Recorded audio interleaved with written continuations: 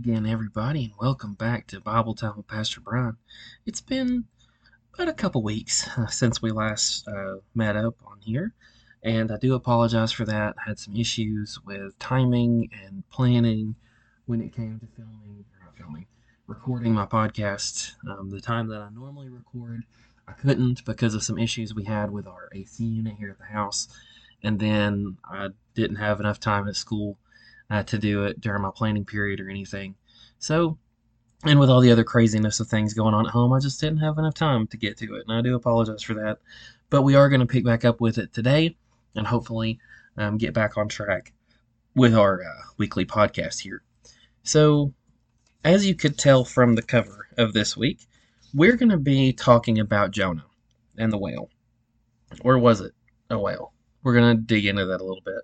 So the passage specifically that we're going to be covering here on this episode comes from Jonah chapter 1. And Jonah's not a very long book. It's one of the most famous tales of the Old Testament. Pun completely intended on that one. But it's also a very short book. Very super short. But in Jonah chapter 1, all that aside, Jonah chapter 1, verse number 17, says this, and the Lord appointed a great fish to swallow Jonah. And Jonah was in the stomach of the fish 3 days and 3 nights. So Jonah, like the book Jonah, translated to English, says great fish.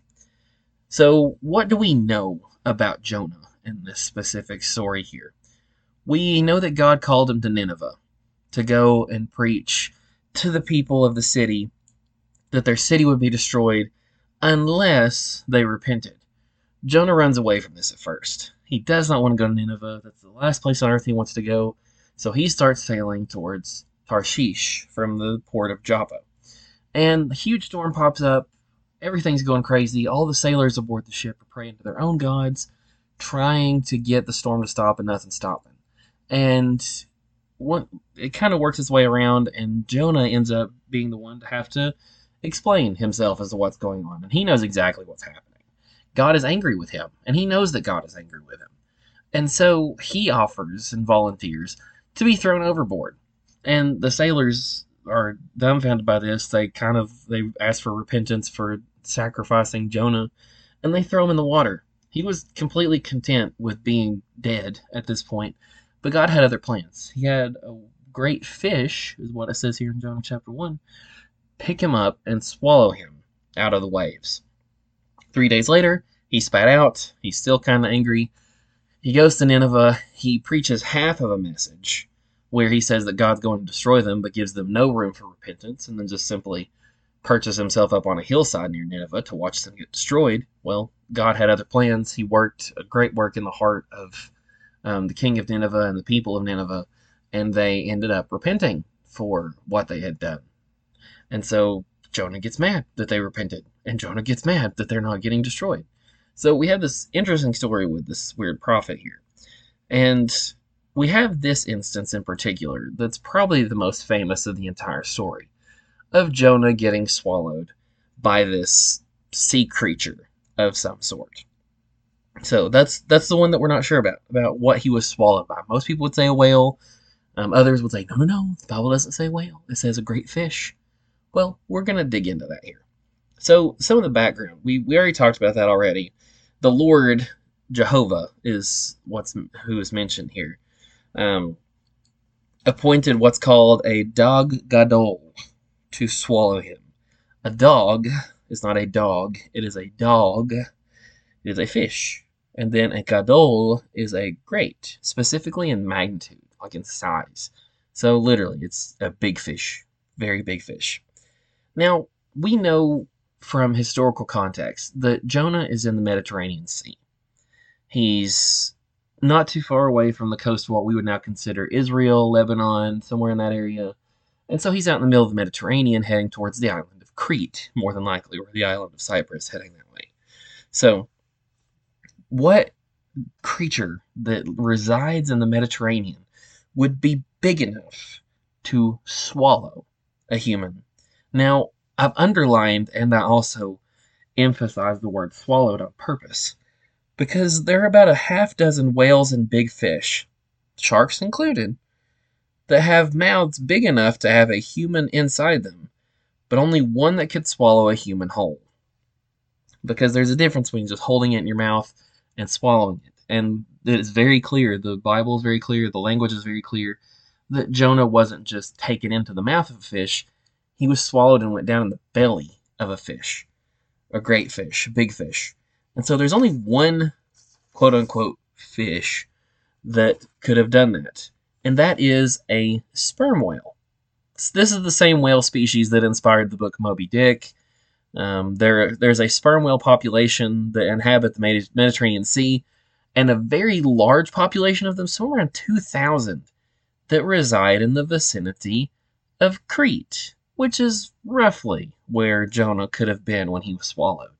So quite big possibility there. So it seems likely that it was a whale, specifically the sperm whale here.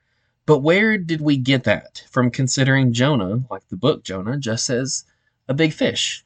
Well, we have to go all the way to the New Testament, and specifically the KJV and NKJV translations of the book of Matthew. Matthew 12:40, Jesus speaks of his own death and resurrection, and he connects it back to Jonah and what happened with him. And some translations, specifically the KJV and NKJV, say a whale swallowed Jonah. Others say a sea creature. Some say a great fish, and then some say a sea monster did it. So why in the world does the KJV and the NKJV say whale? Well, it all goes back to the Greek, and the Greek word is ketos, which was same as the name given to a large mythological sea creature.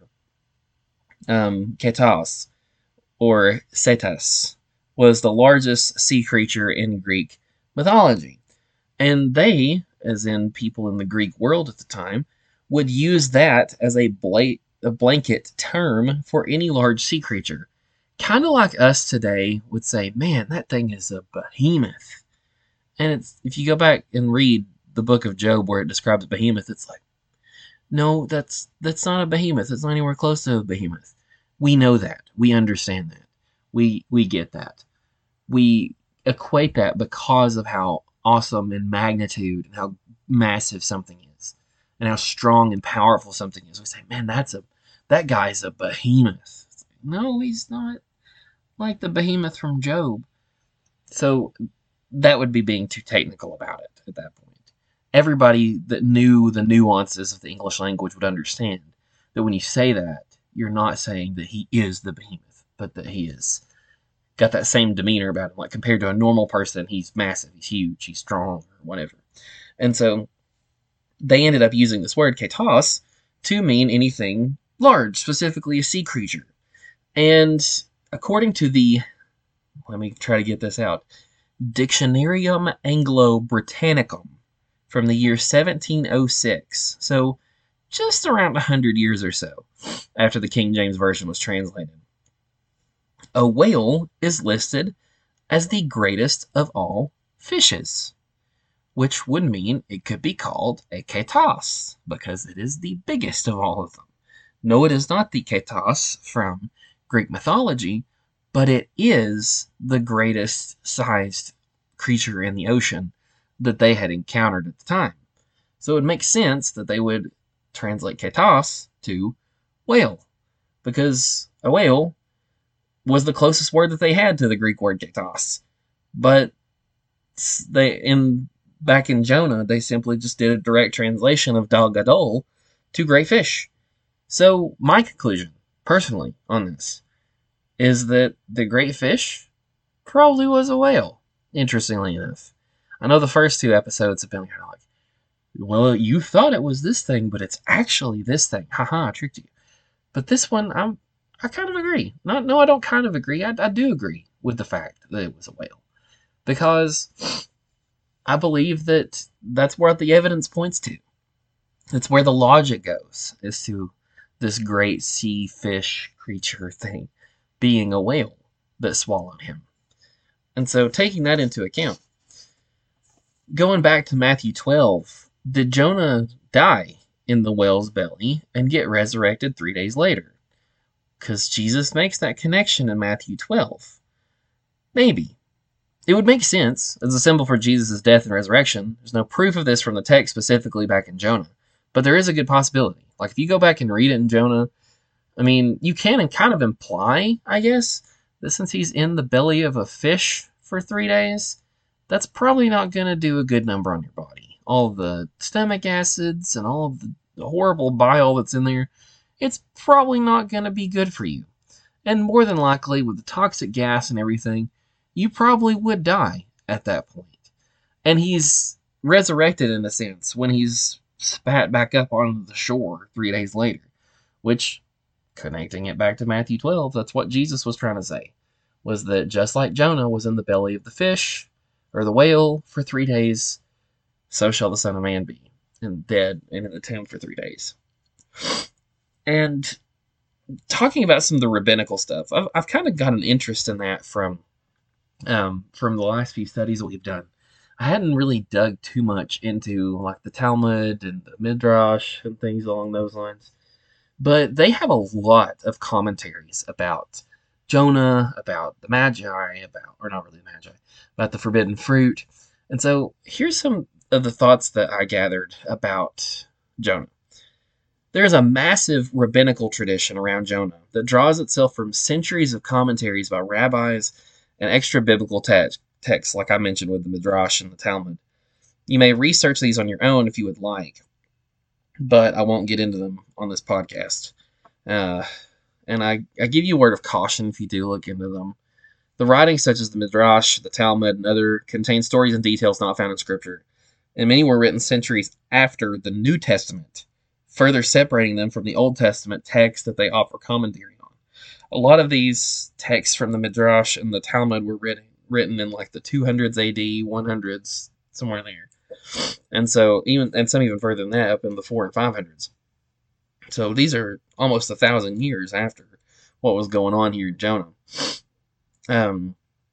While many of the ideas and stories are harmless and provide helpful background source material, cultural connotations, there are others that teach biblical principles through fables created around Old Testament characters, Jonah included, that definitely venture into the realm of mythology and contain accounts that are inconsistent with the truth of Scripture and even conflict with each other in their interpretations and created stories. I will give you one such instance here, is with Jonah, is a lesser-known rabbinical teaching that Jonah was the child Elisha resurrected in 2 Kings 4. Do we have proof of that? No. Would it make a cool connection? I guess so. But there are some rabbis out there in the early AD era, I guess you could call it, 1st and 2nd and 3rd centuries there, that actually honestly theorized and thought that Jonah was the child that Elisha resurrected in 2 Kings 4. The only basis given in the rabbinical teaching is this, was that he was from the same area. Jonah's home village of Gath-Hefer, is not far from Shunem, where the miracle happened, and that Jonah and Elisha lived around the same time, because Jonah is mentioned in 2 Kings chapter 14, so not too long after that. Other than that, not much evidence, really, to speak of this whole thing happening. Imagine every person who claims to be a Christian minister writes their personal thoughts on the book of Romans, and it gets published as a big collection with no disclaimers. Talk about chaos. That's a simplistic look at what the Midrash and the Talmud are. So, kind of restating what I just said. Imagine taking a passage or some of the text of Scripture that's up for debate, that's up for discussion, and has been for centuries. And you get a Pentecostal preacher, a Baptist preacher, a Catholic priest, a Presbyterian minister, an Eastern Orthodox priest, and Coptic Christian from Egypt, what have you, and you have them sit down, a Calvinist, a Lutheran, you have them all sit down and they all write their own commentary on, let's say the book of Romans. That one's pretty good. I picked a good one on my original example. Let's say the book of Romans. And they type it up or write it up, whatever, and it all gets thrown into one big book that says commentary on Romans, and they just publish it as all of them being equally true. that can be problematic sometimes. Because, yes, people have different interpretations on Scripture, but some of those interpretations are incorrect. Do we know for certain which interpretations are incorrect? Absolutely not. But there are some that we can kind of pick around and say, yeah, that's probably not um, the right way to look at that. And somebody that doesn't understand and doesn't know, if they just started picking up and just read it cover to cover, like, oh, I'm going to read these commentaries on the book of Romans. Boy, are they going to be confused by the time they get to the end of that thing. Or they're just going to give up halfway through and be like, this thing is just contradicting itself like crazy. And if you ever get the chance, that's kind of what the Midrash does and the Talmud. You have hundreds and hundreds of different scribes and rabbis that are offering their opinions on the Old Testament, on the stories that are included there. And they get very, very, very fanciful with some of the things that they talk about. Like, one of them, just kind of remembering off the top of my head and talking about Jonah, was that Jonah, the fish that swallowed him, that we're debating about what it was, what species of animal it was, had been created at the foundation of the world just for that specific purpose, and that it was going to die after it spat Jonah out. Like, God made it when he made the world, and this thing had lived for however many years between creation and then, just waiting for the moment to swallow Jonah and then die afterwards. And literally, one of the stories kind of went along those same lines and said, not that it was just going to die, but that it was actually going to be food for Leviathan. And so the fish somehow ends up introducing Jonah to Leviathan and also giving him a tour of the seafloor. It's very strange. Very, very, very strange. And also gives him a tour of, like, the spot in the Red Sea where Moses parted the waters and all sorts of stuff. Once again, very extra biblical, very unnecessary, and just kind of people thinking out loud, I guess, and theorizing out loud, which by itself isn't a bad thing. But if you're a religious leader and you start publishing that and pushing that out there as being truth, maybe that's not the best thing to do. When you look at a passage that's unclear about something and you dig into the cultural context and it gives you a little bit more info, but then you kind of take that cultural context and you take the actual text of Scripture and then you kind of formulate almost a historical fiction around it, where it's based on true historical events and customs and cultures, languages, ideas, but some of the characters are completely made up. Some of the stories are completely made up. And this is done to drive home biblical truth. It's done to teach people lessons, show people the truth of the Scriptures, but a lot of times it ends up being that teacher's interpretation of the truth rather than the truth itself. And so any biases that teacher will have will work their way into those stories as well, to where they end up kind of doing the same thing. And so I think we're kind of guilty of that too, in a roundabout way. Now, the normal person like you that's listening to this podcast, more than likely you've never written a book on certain controversial theological topics or anything. I haven't, not yet, definitely not yet. But there are some out there that have, and they'll say things that aren't biblical at all.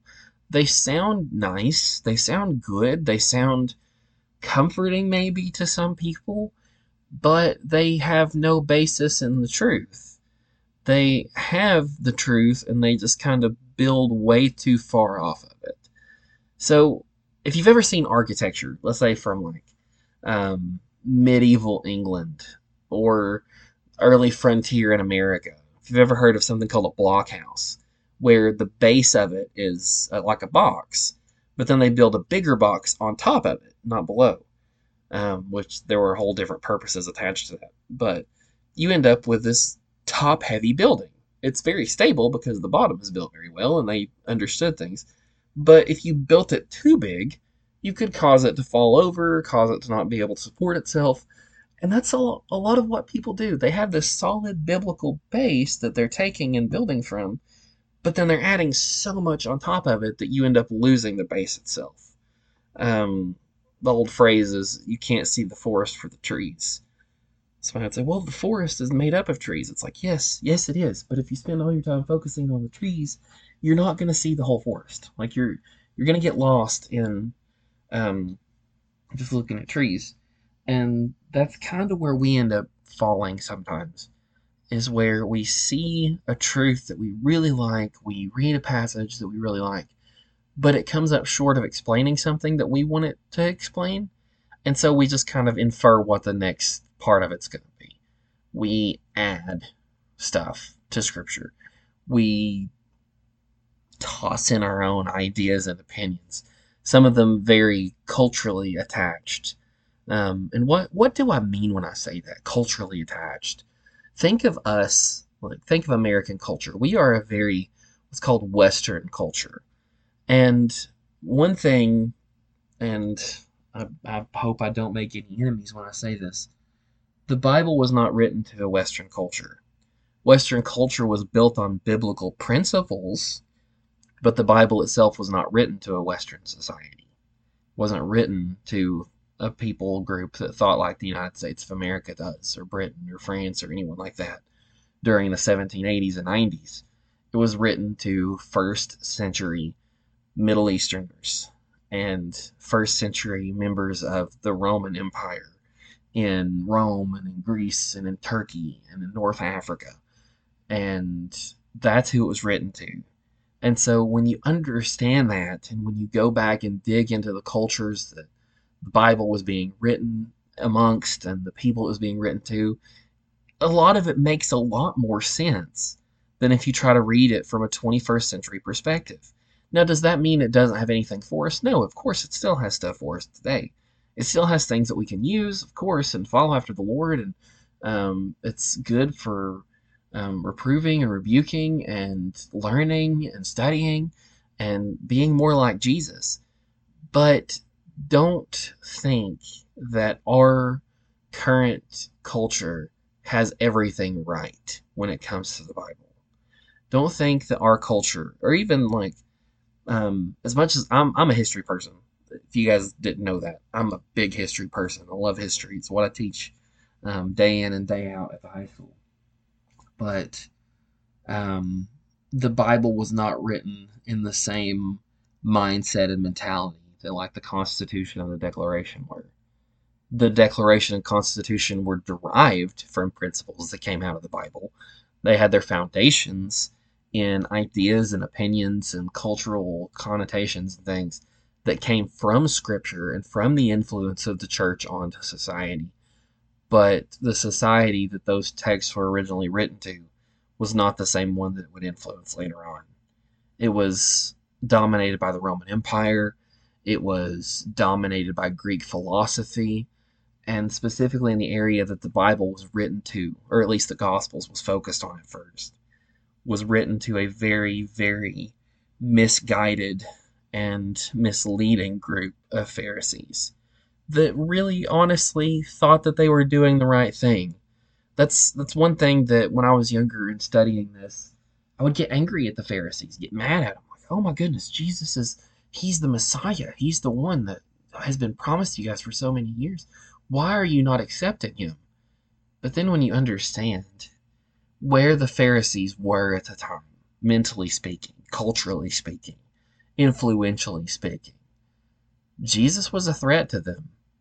And they were so far removed from the good, solid teachings that had been given centuries before, they didn't recognize Jesus as the Messiah because he wasn't who they were looking for. They were looking for another David. They were looking for somebody to kick the Romans out. And you've got Jesus saying things when Jesus is giving one of his sermons to the people. He mentions about if somebody compels you to go a mile with them, go two. That was an old Roman thing where the Roman authorities demanded that if you were under Roman authority there, if a Roman soldier or a Roman like civilian traveling through your area needed you to carry something, you were obligated, not just suggested, you were obligated to carry that for at least a mile. And Jesus knew that. That's why he said it. If somebody compels you to go a mile, go two. Go two with them. Obviously, the Pharisees aren't going to want to hear that. Definitely not. But see, don't think of them as being these evil, slimy, conniving people in the corner. They did have a little bit of a touch of that, definitely. But in all honesty, they thought they were doing the right thing. They thought they were doing what was best for their nation and for their religion, and they were just very misguided by years and years of bad teaching. Don't let that be you or your family or your church or your descendants, whether physically or spiritually, I guess is the best way to put that. Don't let that be you. Don't let future generations look back and say, "Yep, it was with that person right there. That's the reason our family or our church or our group or whatever started deviating from the truth of Scripture because they deviated first. Might have been in something little, might have been in something small, but they deviated and caused further deviation from that point. But to where 100 or so years in the future, that group is not even close to believing the truth because they've strayed so far away at that point. And that's kind of what I'm cautioning you with. I said all that for the last 10 minutes to say this. If you ever get a chance to read the Midrash or the Talmud, that's kind of what's going on. These rabbis had spent years, decades, centuries even, separated from the good, solid teachings of the prophets that they just completely start making up these stories that have no basis, that have no truth behind them.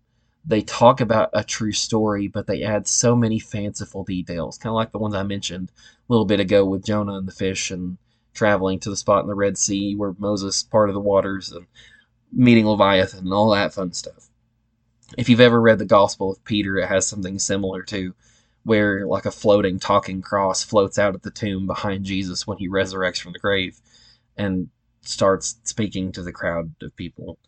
That is what you would call myth, Christian mythology at that point, or at least mythology based on Christian ideas and principles. And so don't allow yourself to fall to that because they're neat little stories if you want to go read them, but don't hold to them as being true. You can pull a lot of cultural context out of it where you can see where those rabbis were coming from and understand that they were trying to fill in the blanks because people were asking questions like, hey, what did Jonah do those 3 days while he was in the fish? So, well, the Bible doesn't say, but maybe he was doing this. Maybe the fish took him here. Or maybe that fish was so specific that it was created at the beginning of the world just for that purpose. And if it was created for that purpose, maybe what would happen afterwards? Well, I guess it would die. Well, would it just die or would it do something else? Well, maybe I guess it's food for Leviathan. See, you kind of see that thought process there. Is that they just start adding and adding and adding and adding with no solid ground to build that on. Be careful with that. When you learn something or when you hear something that kind of rubs you the wrong way as a Christian, where you're like, I'm not sure if that's actually true or not. Go to the Bible first. That's my first trip there after hearing something that kind of throws up the red flags, I guess. I go to Scripture. I'm like, okay, they're saying this is about this story or about this passage or about this person. Let me go look and find everything I can read about that person specifically. And if I can't find it, I'm going to have a really hard time trying to believe that it's true. You're going to have to convince me. Because if it's not in the Bible and the only place that it exists is in a book of commentaries that makes up a bunch of stuff anyway, I probably won't believe it to be true. A good illustration? Possibly. A good story? Maybe. But not the truth. So, my goal, my challenge to you, I guess is the best way to put it, is when you learn something, you hear something that you've never heard before, go look at it in the Scripture. Because our faith has been around for almost 2,000 years. I think we've run out of new stuff to find, if I'm being honest. I don't think there's any new special revelations that are being given. And I could be wrong about that. I could be completely dead wrong about that. But currently, I don't believe that I am. And when it comes to something crazy, something way far out there, don't sit there and think, well, maybe that might be true. No, it's probably really far out there, and they're just using a good solid biblical story and twisting it and adding things to it to make you think that what they're saying is true instead, and what they're trying to get you to hold on to and believe in is true instead. So um, next week we're gonna move on, and hopefully everything will go good, and I'll be able to get it uploaded and get it recorded when I'm supposed to. So thank you guys again. Once again, I apologize so much for not being able to put this out last week. It just kept seeming like everything kept popping up in the way, and I just couldn't find the time to do it. And maybe it's because the Lord had a specific purpose for this podcast. I'm not sure. But I pray that it was good and that it gave the Lord honor and glory. So let me pray to close us out here today. God in heaven, as we come before you, we're just so honored, so blessed, so humbled for everything you've done, and for all that you've given us here today, and for the weather today, God. I know it kind of rained a little bit, but you know what we need. And we're thankful for you knowing what we need and providing for us. I pray, God, that this podcast, you would make sense of the mess that I put out there and let your pure and holy and true message shine through to anybody that chooses or is led to listen to this podcast. And I pray that you give me the ability and the time and the dedication and the strength to be able to put out another episode next week on time, to where I can keep giving you glory and honor and studying your word with these people. And God, I thank you for sending them my way, and I thank you for giving me this opportunity. God, I love you, I thank you, and I praise you above all others. And it's in Jesus' name I do humbly pray. Amen. Thank you all again, and I will see you next week.